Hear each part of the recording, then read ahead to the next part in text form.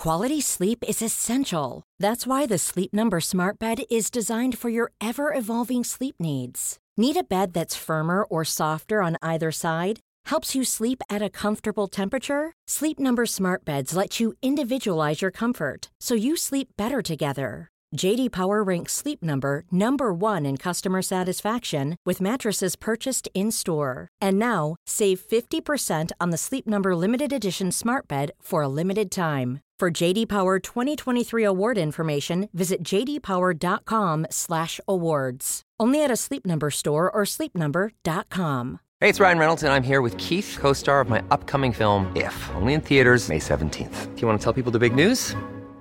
All right, I'll do it. Sign up now and you'll get unlimited for $15 a month and 6 months of Paramount Plus Essential Plan on us. MintMobile.com/switch. Upfront payment of $45 equivalent to $15 per month. Unlimited over 40 gigabytes per month. Face lower speeds. Videos at 480p. Active Mint customers by 531.24 get 6 months of Paramount Plus Essential Plan. Auto renews after 6 months. Offer ends May 31st, 2024. Separate Paramount Plus registration required. Terms and conditions apply if rated PG.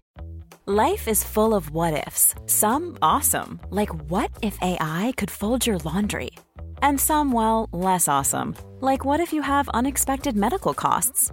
United Healthcare can help get you covered with Health Protector Guard fixed indemnity insurance plans. They supplement your primary plan to help you manage out-of-pocket costs. No deductibles, no enrollment periods, and especially no more what-ifs. Visit uh1.com to find the Health Protector Guard plan for you.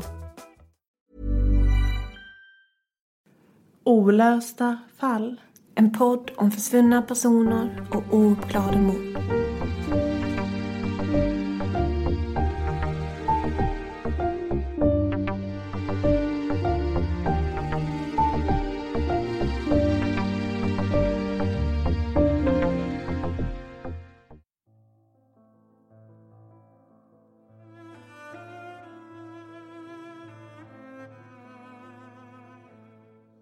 Jag vill sticka härifrån. Nu är jag trött. Jag gråter varenda dag. Jag kan knappast sova. Det bara kommer tårar. Ända tills min kudde blir så blöt att jag sover i en vattenpöl. Hej då. Jag tror aldrig mer att jag kommer till skolan. Jag vet nästan inte var jag är. Bara undrar varför jag hamnade här.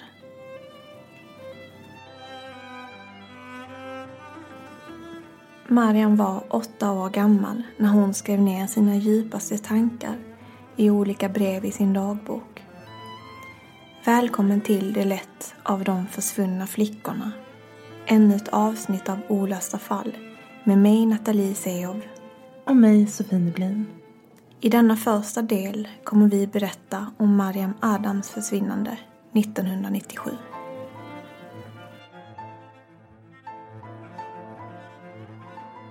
Mariams familj hade hållit sig undangömd på Missionsförbundets lägergård i Hultafors. Hennes föräldrar och 5 syskon hade fått ett negativt besked från Migrationsverket i mars 1997. Deras tidigare uppehållstillstånd hade återkallats. De var inte längre välkomna i Sverige och skulle utvisas. I 3 månader hade de bott undangömda på lägergården och det tärde på hela familjen. Familjen levde under ständigt hot om att behöva lämna Sverige och kunde under dessa månader som undangömda aldrig riktigt slappna av eller ha en lugn stund. När som helst kunde de bli upptäckta. Någon kunde avslöja deras gömställe eller råka se dem. Tankar som vem kan man lita på måste ständigt varit närvarande. Trots detta helvete som familjen gick igenom var de ändå tillsammans. De hade varandra och ingen hade en tanke på att det otänkbara skulle hända. Det är säkert många som kan känna igen sig i den situation som Mariams familj befann sig i. Jag tänker speciellt på alla de som kom till Sverige nu 2015. Ja, det var ju väldigt många som kom hit. Enligt Migrationsverkets statistik så tog Sverige emot 163 000 asylsökande bara under 2015. Och det här är nästan dubbelt så många som år 1992. Då väldigt många också kom till Sverige i och med krigen på Balkan. Och precis som du säger så är det ju många människor som just nu när vi sitter här och pratar om det här faktiskt lever mitt i den här otryggheten och väntan som Mariams familj levde i 1997. Ja, och jag tänker att det fortfarande är säkert många som också håller sig undangömda, precis som Mariams familj gjorde. Och hur det påverkar ett barn. Ja, verkligen. Bara det här att inte kunna få gå till skolan och träffa andra barn och få en trygg punkt i sitt liv. Ja, en av de fundamentala rättigheterna man har som ett barn. Och jag tänker 2015, det är 2018 nu. Det är ju väldigt många människor som har fått vänta under en väldigt, väldigt lång tid. Ja, och alltså jag kan inte ens föreställa mig att gå omkring i den limbon. Liksom, att inte veta om man ska få stanna, vart man ska ta vägen. Hur ens framtid kommer att se ut. Den 24 juni 1997 skrev 8-åriga Mariam så här i sin dagbok. Hej mamma, jag är så trött på att vara här.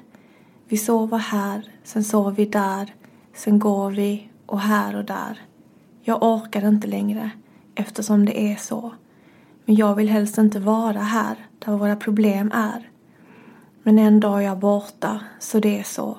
Hej då mamma, hälsningar Mariam. En dagboksanteckning som skildrade flickans tillvaro men som även i efterhand blir kuslig att läsa med tanke på vad som bara några dagar senare skulle komma att hända Mariam och hennes familj.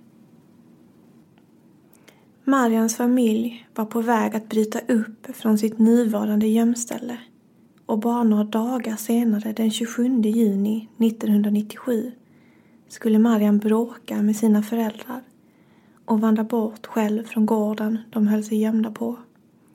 För att sedan aldrig komma tillbaka och aldrig synas till igen, försvunnen.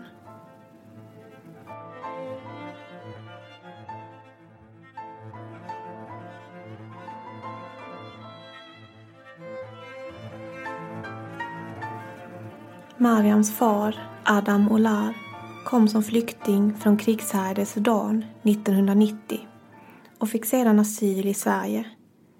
3 år senare följde hans hustru och barn efter, men misstankar väcktes hos Migrationsverket eller Utlänningsnämnden som det hette på den tiden. De hade misstankar om att familjen ljög om sitt ursprung och att de i verkligheten kom från Ghana, inte Sudan.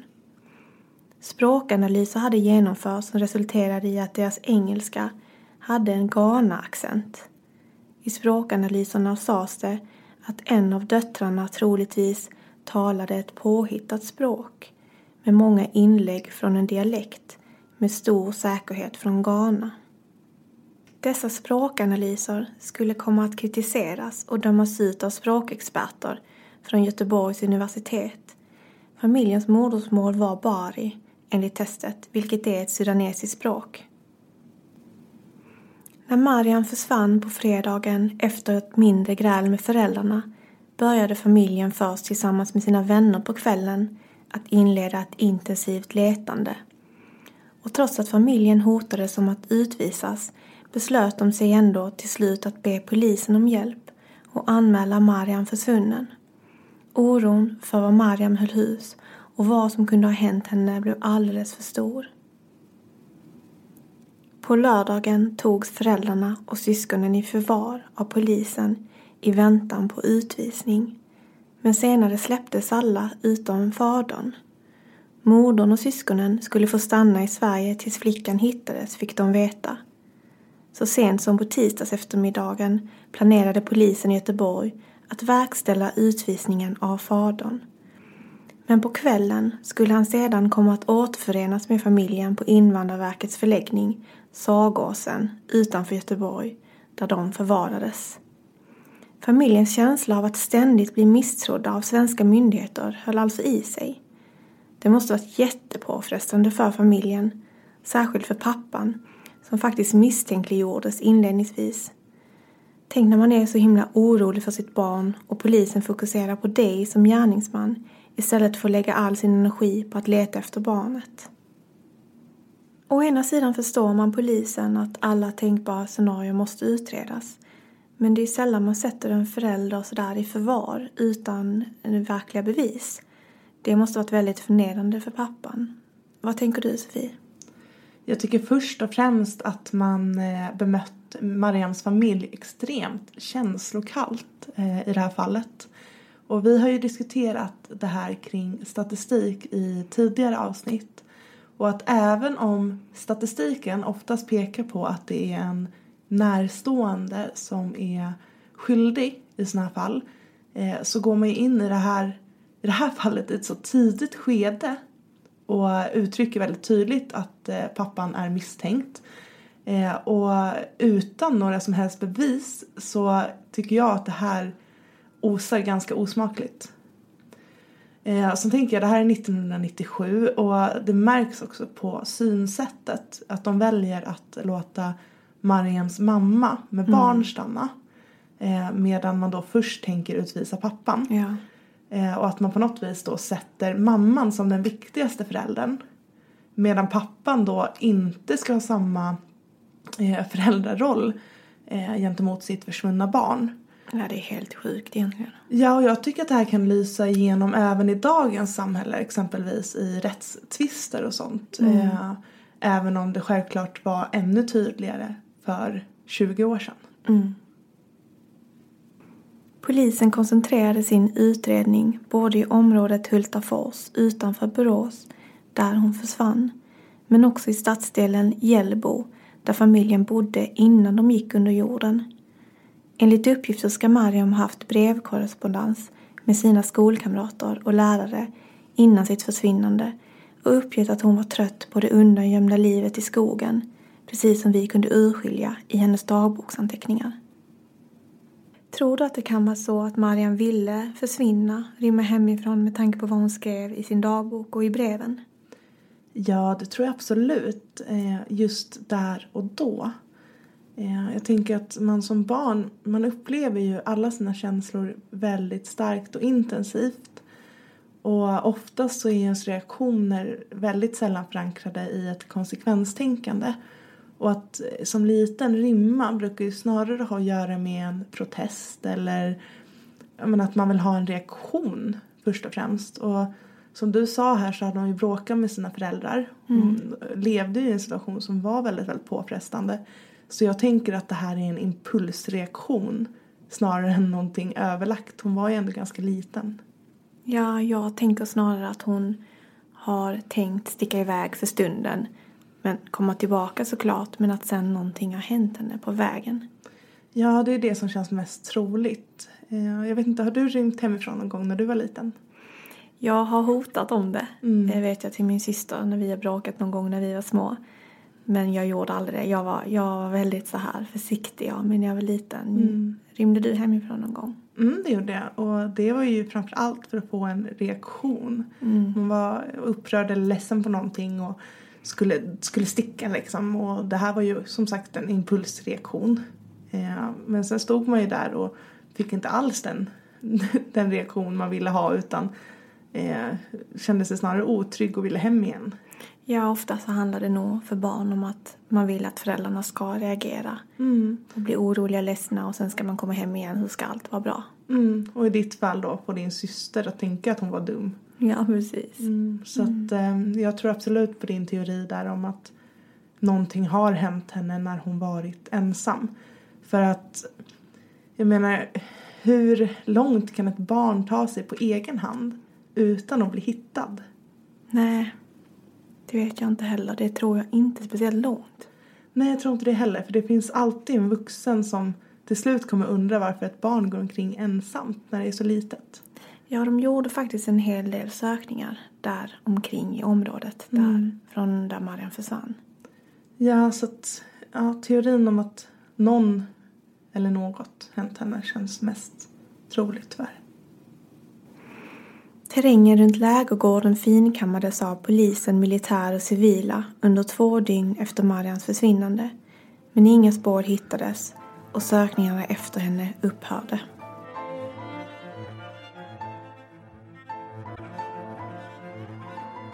Pappan uttalar sig så här i Aftonbladet.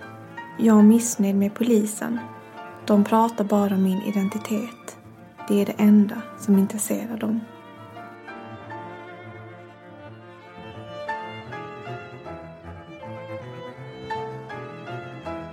Jag kan inte föreställa mig den maktlöshet som pappa måste ha känt där och då. Hans dotter är försvunnen och allt polisen verkar bry sig om är hans bakgrund och att hitta skäl till att utvisa hans familj. Sen att sökningarna slutade redan efter 2 dagar. Vad är dina tankar om det? Alltså, jag får ont i magen av det här fallet om jag ska vara ärlig. För att någonting som är återkommande i situationen kring Mariam och hennes familj är just det här att man inte behandlar dem som personer med känslor. Utan det är så himla liksom byråkratiskt och förlåt, men rasistiskt. Det här att ett barn försvinner, det borde vara det absolut största och viktigaste på polisens bord. Och utvisningsfrågan borde hamna sist i det här fallet. Ja, och det speglas ju också i hur medierna rapporterar om det här fallet. Som jag vill gärna berätta om lite senare. För att det var verkligen fokus på familjens utvisning snarare på att 8-årig Mariam var borta.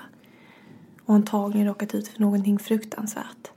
Ja, och jag kan inte förstå hur man kan välja det här fokuset i utredningen. Jag förstår ju också att det här, som jag sa tidigare, är många år sedan och att människosynen förhoppningsvis har förändrats idag kring både polisarbete och hur man bemöter människor i den här situationen. Även om vi även idag har ett ganska hårt klimat. Men just det här avhumaniserandet lyser igenom i hela fallet. Och det kommer ni att förstå längre fram i avsnittet också. Verkligen. Eftersom polisen finkammat ett större område på 5 gånger 2 kilometer kring lägergården som Mariam försvann ifrån, kunde de utesluta teorier om att hon ska ha gått vilse eller skadat sig, eftersom hon då skulle ha upphittats. Istället återstod teorier om att hon hade blivit utsatt för brott eller att hon medvetet hålls undan. Förutom misstankarna kring familjens bakgrund plågades familjen av misstankar från polisen om att familjen skulle ha smugglat ut sin dotter för att få stanna i landet. I en artikel i DN beskrivs hur misstankarna grundade sig i att Gun Holmertz, en medarbetare på den katolska hjälporganisationen Caritas, ska ha hjälpt familjen att smuggla ut Mariam. Polisen grundade sina misstankar i vittnesuppgifter om att Gun ska ha synts till på Stena Lines båt till Danmark tillsammans med Mariam den 9 juli 1997. Boråspolisen la dock ner förundersökningarna kring detta spår eftersom vittnesuppgifterna inte höll och la ner misstankarna kring Gun och organisationen Caritas. Jag undrar ju direkt vilka de här vittnena är. Vet man någonting mer om dem? Nej, det framkommer inget mer av de artiklarna jag har läst. Förutom då att deras vittnesmål inte höll när polisen undersökte det närmare. Nej, för det låter ju, hela teorin låter ju lite märklig om man tänker att Mariams mamma kom hit med sina barn för att de skulle vara en hel familj. Och att sen medvetet splittra den familjen, det går emot allting för mig. Och en som mamma eller som pappa att skicka iväg sitt eget barn. Jag tror det ska jäkligt mycket till för att göra en sån sak. Speciellt när man istället har valt att hålla sig undangömd i så många månader. Och sen helt plötsligt skicka iväg ett av sina barn för att få stanna. Nej, det känns bara som en väldigt absurd teori. Och jag tänker igen på de här vittnena. Det klimatet som var här i Sverige när flyktingvågen kom hit. Hur hårt det var på vissa spetsar liksom. Och att vi tänker att det kom en flyktingkris 1992, bara några år tidigare. Så kan jag tänka mig att klimatet då inte heller var helt varmt och välkomnande. Nej, verkligen inte. Och att det säkert kan bidra till såna här teorier tyvärr. Mariams pappa höll i en presskonferens den 1 augusti 1997 där han berättade om familjens situation. Familjen har blivit utsatt för en omänsklig behandling av myndigheterna. Vi vuxna klarar det, men barnen mår mycket dåligt. Polisen intervjuar deras kompisar och avlyssnar deras telefoner. Gun Holmertz från katolska hjälporganisationen Caritas och Annika Bäckung från kyrkornas flyktingrådgivning i Borås var lika upprörda som pappan och uttalade sig så här. Det är en rättsskandal. Att myndigheterna arbetar på det här sättet borde göra oss alla oroliga, sa Holmertz. Man går omkring med en vag, olustig känsla av att detta inte är en ovanlig särbehandling av afrikaner, sa Dockung. Myndigheterna vägrar tro på att familjen är av sudanesisk härkomst och misstron bygger på absurda slutsatser, menade Caritas och kyrkornas flyktingrådgivning. I en ny asylsökan hade Adam Olar beskrivit platser, kyrkor och byggnader från sin hemby i Sudan. Efter någon tid fick familjen till slut det besked som de väntat på. De fick lov att stanna i Sverige av humanitära skäl. Dels hade barnen nu växt upp i Sverige, några av dem var till och med födda i landet. Och sen vägdes även Mariams försvinnande in i beslutet om att familjen skulle få stanna. Det är bra för barnens skull, men vårt liv har ändå förstörts i och med att Mariam är försvunnen, sa Mariams pappa.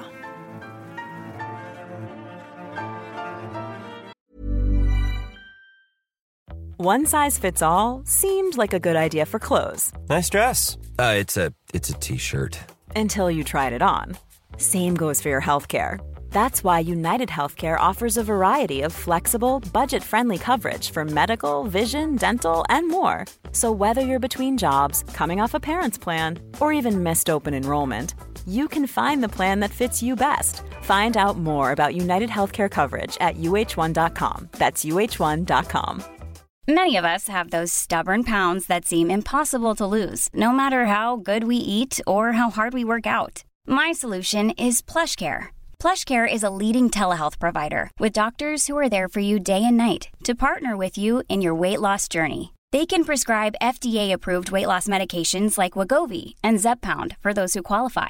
Plus, they accept most insurance plans. To get started, visit plushcare.com/weightloss. That's plushcare.com/weightloss. If you thought the only way to get a more defined jawline with natural-looking results was through surgery, think again. Juvederm Volux XC is a non-surgical injectable gel filler that improves moderate to severe loss of jawline definition and can help you achieve natural-looking results with little downtime. Even better, this improved definition lasts up to 1 year with optimal treatment. No maintenance required. Improve jawline definition for a smooth, sculpted look with Juvederm Volux XC. For important safety information and to find a licensed specialist, visit Juvederm.com. That's JUVEDERM.com. Not for people with severe allergic reactions, allergies to lidocaine, or the proteins used in Juvederm. Common side effects include injection site redness, swelling, pain, tenderness, firmness, lumps, bumps, bruising, discoloration, or itching. There's a risk of unintentional injection into a blood vessel, which can cause vision abnormalities, blindness, stroke, temporary scabs, or scarring. Talk to a licensed specialist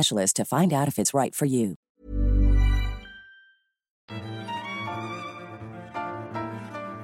Enligt mig så genomsyras Mariams försvinnande av rasism, fördomar och dålig journalistik.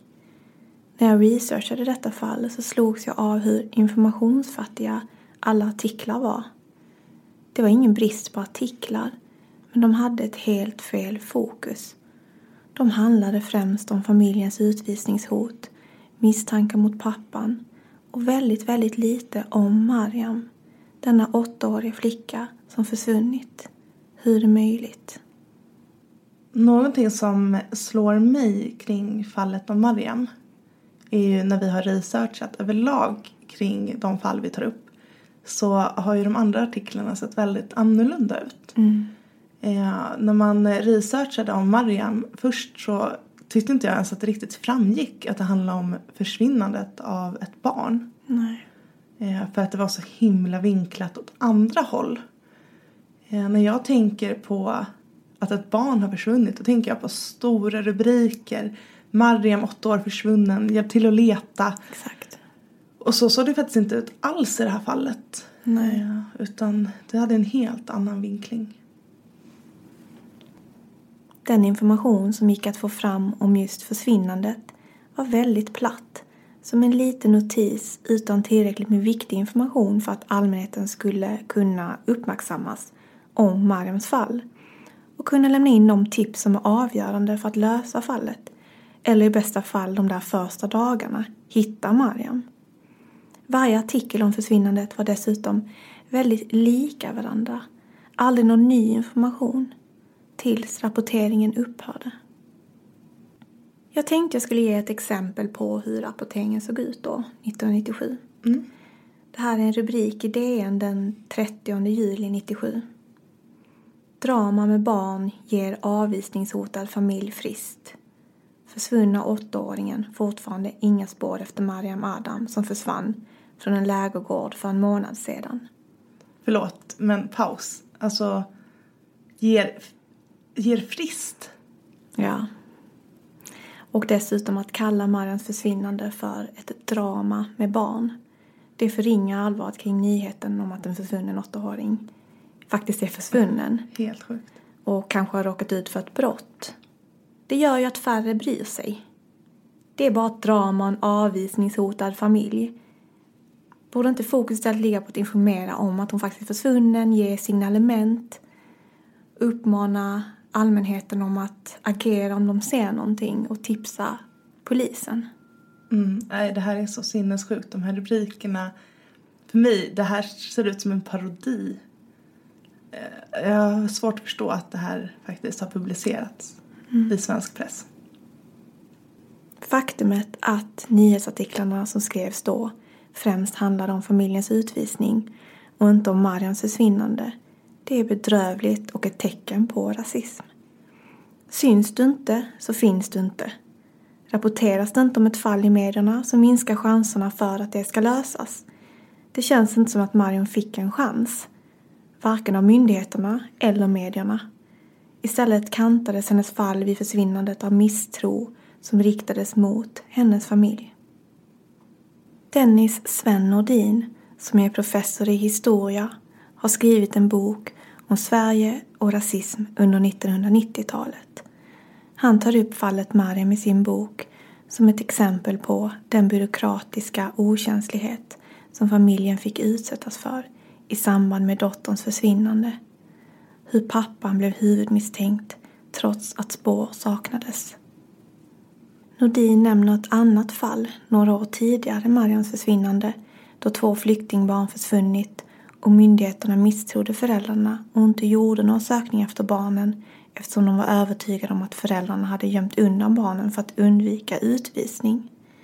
6 månader senare hittades barnens kroppar och de hade dött av naturliga orsaker i naturen.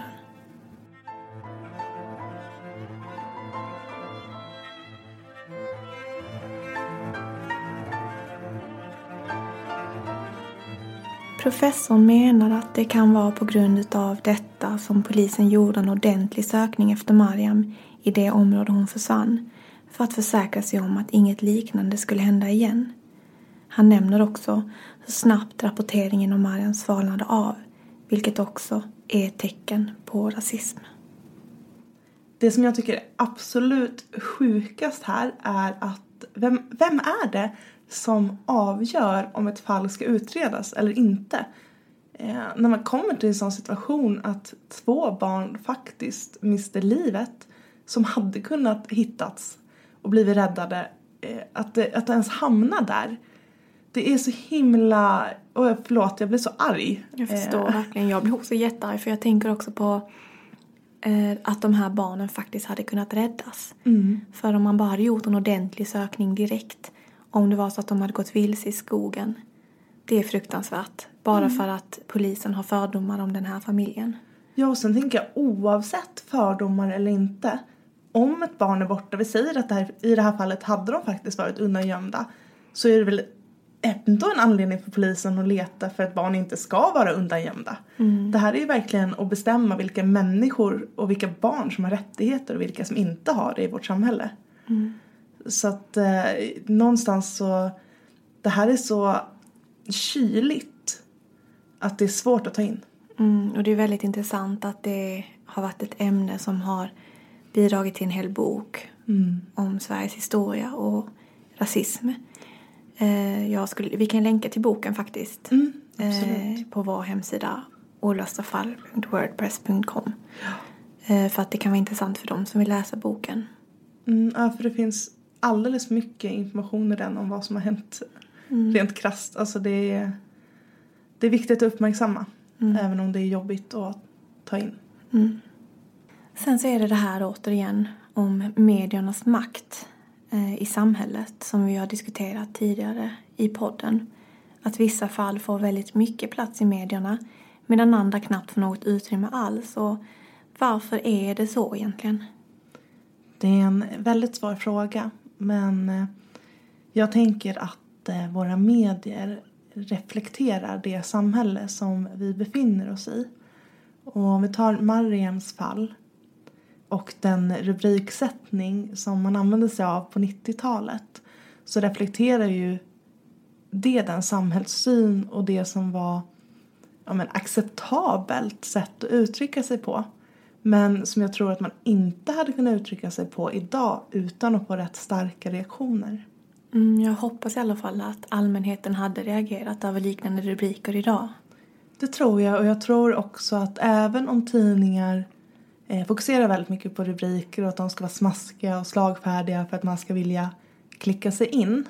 Så mycket av rapporteringen sker ju via exempelvis webbtidningar och delas då på sociala medier som Facebook. Och i och med det så har man ju också en försiktighet, tänker jag. För att det är många som kommenterar, privatpersoner kan skriva vad de tycker både om artikeln, om rubriksättningen. Och att man även om man vill ha många klick också vill ha trogna läsare. Ja, och lite av makten har ändå förflyttats till läsaren eftersom om många blir upprörda så går ju oftast medierna ut och ber om ursäkt. Liksom en tidning kan ta tillbaka ett uttalande om det är många som reagerar. Och det är faktiskt en positiv grej med sociala medier. Ja, verkligen. Även om det tyvärr kan finnas rätt mycket troll bland de som skriver också. Men det som vi gör här just nu är ju att ta upp ett sånt fall som inte har fått särskilt mycket utrymme och där det har rapporterats på väldigt, väldigt obehagliga sätt. Ja, och det är ju en av anledningarna till varför vi gör olösta fall. För att vi vill ge utrymme till många av de fall som inte har fått chansen att höras i medierna på samma sätt som andra. Och vi kommer ju aldrig anpassa vårt innehåll efter hur många lyssnare vi kommer få för att vi tar upp ett väldigt populärt fall som många har pratat om tidigare. Utan vi kommer ju alltid ta upp alla typer av fall som är olösta, som behöver uppmärksammas oavsett hur mycket tidigare medierapportering det har fått. Ja, och som sagt förra veckans handlar ju om Linda Chen som är ett större fall. Men som många av er lyssnare har reagerat på så har ju ni tänkt att men det här är ju ett löst fall. Man har ju mördaren. Men så var det ju faktiskt inte i Linda Chens fall. Och det är därför bland annat vi valt att ta upp det fast det har fått mycket utrymme i medierna. För att alla fall är lika viktiga. Och har medierapporteringen fått den att tro att det är på ett visst sätt som det faktiskt inte är på. Så det är ännu viktigare att ta upp och faktiskt prata om hur det egentligen ser ut. En av mina favoritpoddar som inspirerade mig väldigt mycket när vi skulle skapa olösta fall är The Vanished. Och det är en amerikansk podd som tar upp fall om försvunna personer. Och Marissa som har den podden, hon tar främst upp fall som inte har fått speciellt mycket utrymme i medierna. Och det diskuteras mycket om varför fallen inte har fått det. Och då nämns olika faktorer som till exempel livsstil, kön och hudfärg. Fall som berör färgade personer till exempel får väldigt mycket mindre uppmärksamhet i USA. Om en prostituerad person försvinner är det inte många som bryr sig. Eller om en person som lider av drogberoende försvinner, då är det få som skriver om det. fördomar och rasism styr rapporteringen. Och jag tror inte att det är så väldigt mycket annorlunda här i Sverige jämfört med USA. För det finns bara en anledning till att det skrevs så pass lite om Mariam jämfört med andra fall om försvunna barn. Tänk att ett barn ska vara olika mycket värt i mediesamhället på grund av sin hudfärg. Det gör mig illamående. Och det var därför det var så viktigt för mig att vi skulle ta upp det här fallet om Mariam i olösta fall. Och samla så mycket information som möjligt om fallet. För Mariam, hon är fortfarande försvunnen. Och hennes familj förtjänar svar. Lika mycket som alla andra familjer med försvunna barn förtjänar svar. Bara en månad efter Mariams försvinnande, den 28 juli 1997, så försvinner en annan flicka. Bara några mil från platsen där Mariam försvann. Det är 6-åriga Jasmina.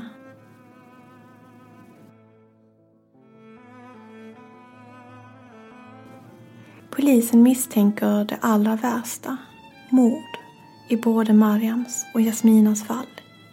Men deras kroppar har aldrig hittats. Och någon gärningsman har aldrig kopplats till fallen som fortfarande är olösta fall. Polisen utesluter inte att det kan vara samma gärningsman som ligger bakom deras försvinnanden. Åren har gått och föräldrarna har aldrig fått upprättelse. Båda dessa fall är lite knepiga, för det är ju tekniskt sett försvunna barn det rör sig om. Men polisen utreder dem som mord. Därför har vi valt att göra ett dubbelavsnitt av dem, för att de kan dessutom vara relaterade.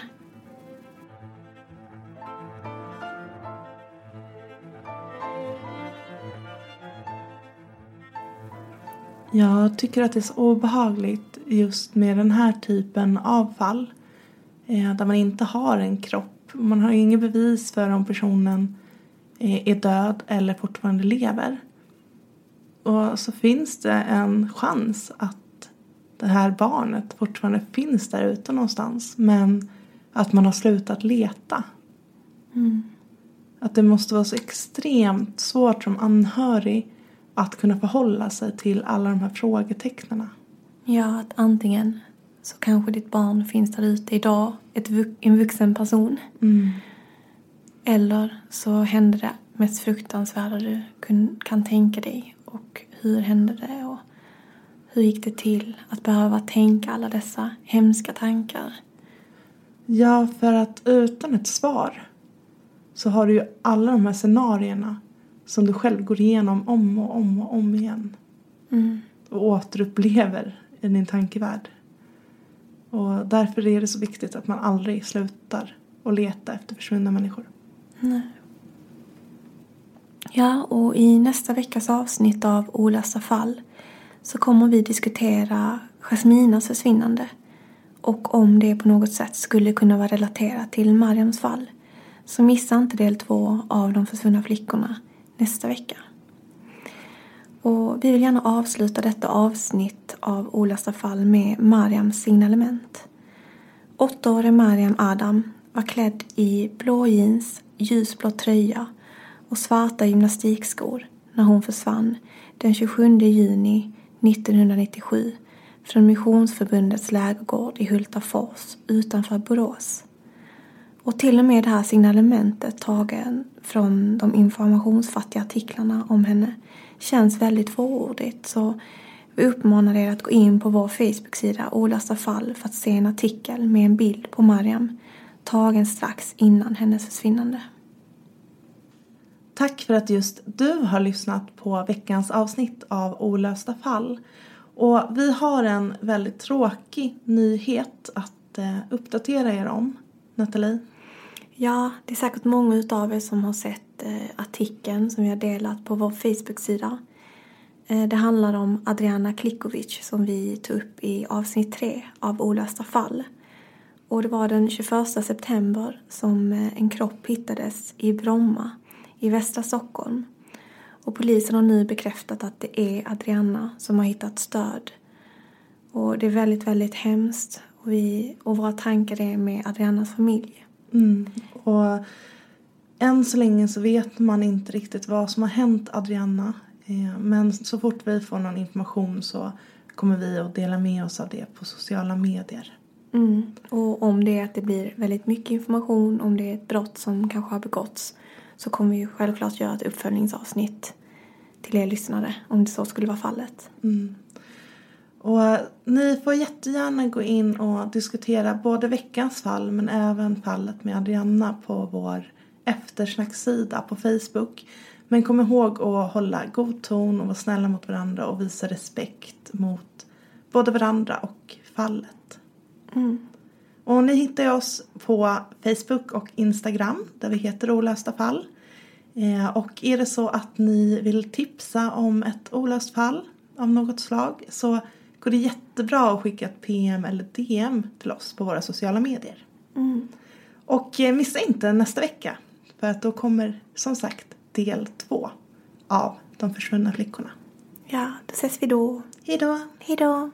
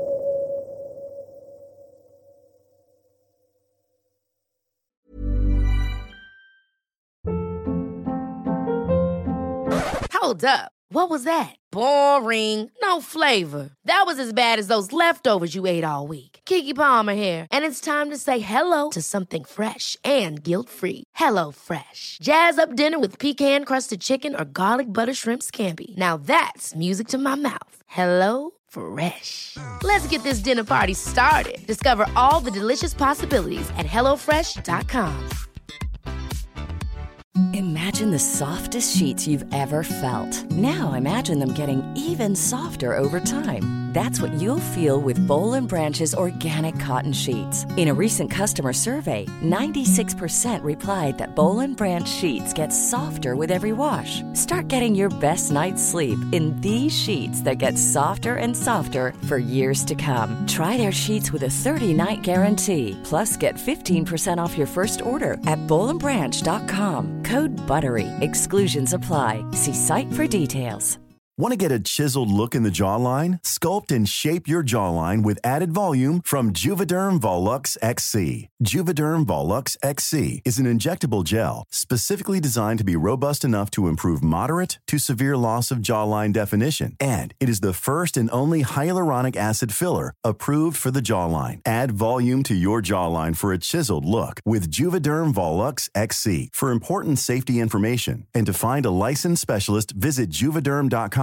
That's Juvederm.com. Not for people with severe allergic reactions, allergies to lidocaine, or the proteins used in Juvederm. Common side effects include injection site redness, swelling, pain, tenderness, firmness, lumps, bumps, bruising, discoloration, or itching. There's a risk of unintentional injection into a blood vessel, which can cause vision abnormalities, blindness, stroke, temporary scabs, or scarring. Talk to a licensed specialist to find out if it's right for you. Visit Juvederm.com. That's Juvederm.com.